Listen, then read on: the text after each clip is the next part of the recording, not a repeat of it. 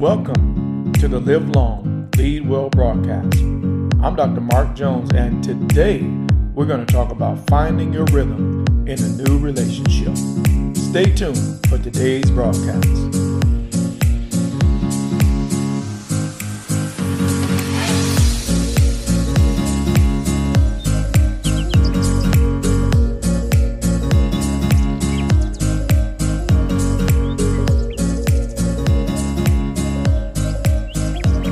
Isaiah 43, verse 18.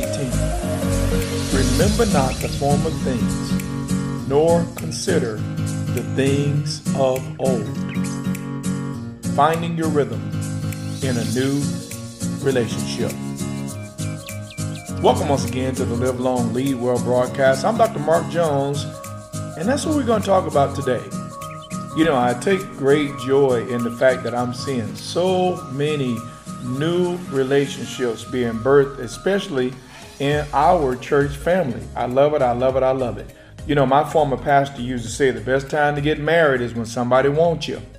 And I agree with that sort of, kind of. But today we're going to talk about how to find your rhythm in a new relationship. So let me give you these keys that I believe that if you take them to heart, they'll help you to find your way in this new thing. Number one, new should represent a genesis. I want you to make note of that. Whenever you call something new, it should represent a genesis, a beginning of something. But for many people, new represents a comparison to the old.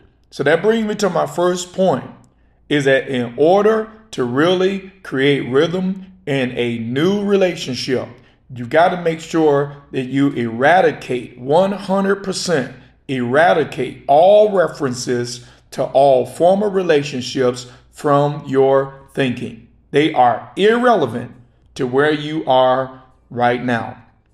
Now, here's number two. If you do not resolve your personal issues from your past relationships, you will recreate them in your new one. I'm going to say that again.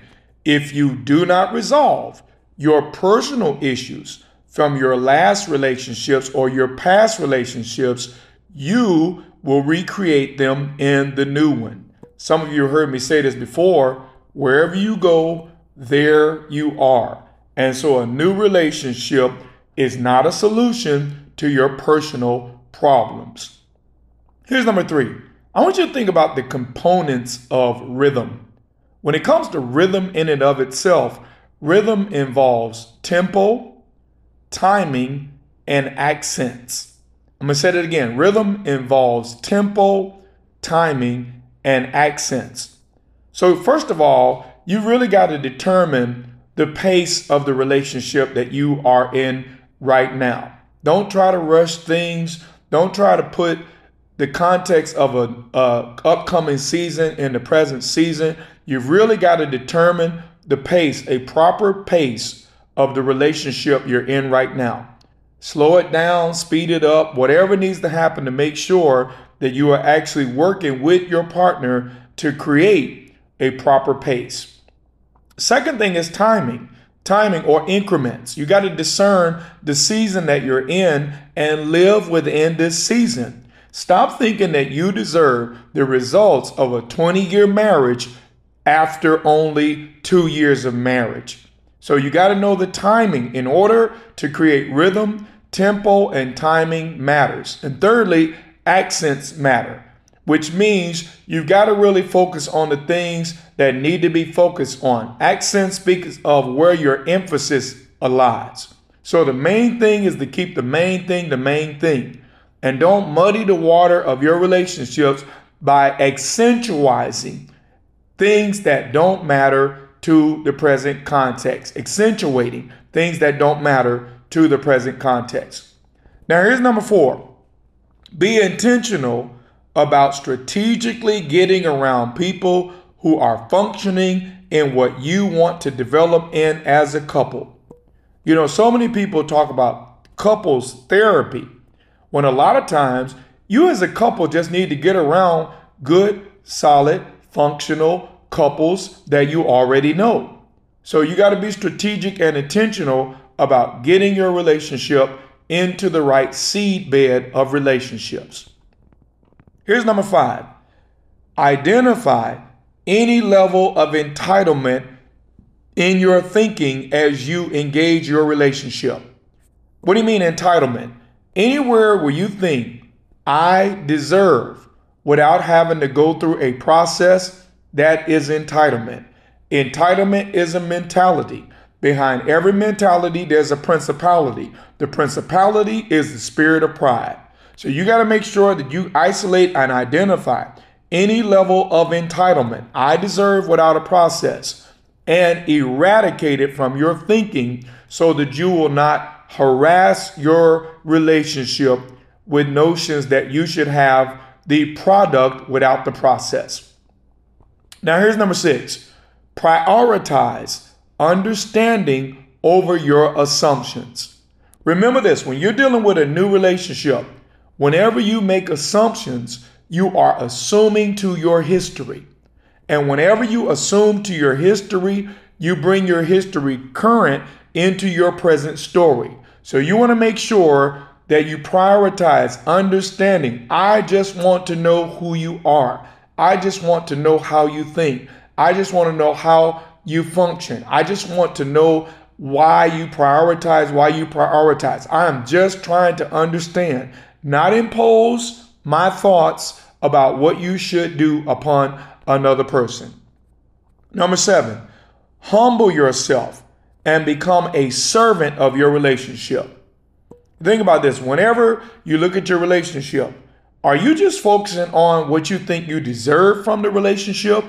Or are you actually serving what your relationship is becoming?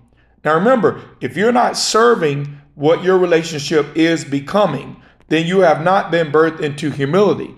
You're either in pride or you're in humility. Pride thinks I deserve without a process. I deserve without humbling myself and being a servant. Now here's number 8. Take responsibility for your own emotions. This is another critical part of creating rhythm in your relationships. You can have things going just fine, but the moment that you have an undeveloped area of your soul triggered by life's experiences, you throw everything off course because you haven't really taken ownership for your emotions and taken them through deliverance processes so you can make sure you're offering an emotionally sound person to your relationship. I'm going to say it again. It is your responsibility to offer an emotionally sound person to your relationships. Number 9, become your partner's greatest intercessors. Now remember, you're either going to be an instigator and an antagonist to your partner, or you're going to be an intercessor for your partner. But you can't be both. So you got to decide, am I just going to antagonize and spout out my opinion and downgrade you in order to exalt myself? Or am I going to become your intercessor because God partnered me with the changes he's doing in you? And I'm not forcing you to change, but I am standing in agreement with God to make sure that my behavior is accommodating his will in your life. And here's the last thing, and I really want you to pay attention to this. Learn how to embrace love as it is offered to you, not as you wish it to be offered to you. I'm going to say that again. Learn how to embrace love as it is offered to you, not how you wish it to be offered to you. In other words, you married someone you love, and you thought they loved you. You believe that, or you wouldn't have made this great commitment of the connection of your lives until someone's funeral. But now you got to learn how to receive love as it is offered, and learn to enjoy where you are on the way to where you're going. Now listen, I know you know someone right now who is probably harassing the heck out of a new relationship and frustrating the process of becoming one with their partner. Do me a favor, send them a copy of this message, share it with them. And remember, if you want Dr. Mark Jones to be a part of your next event, Give us a call at 813-241-6919, extension 15. You can always find my messages on YouTube at Manifestation Worldwide. You can find me on Facebook as simply Mark Jones. Until we get together next time, may you live long and lead well.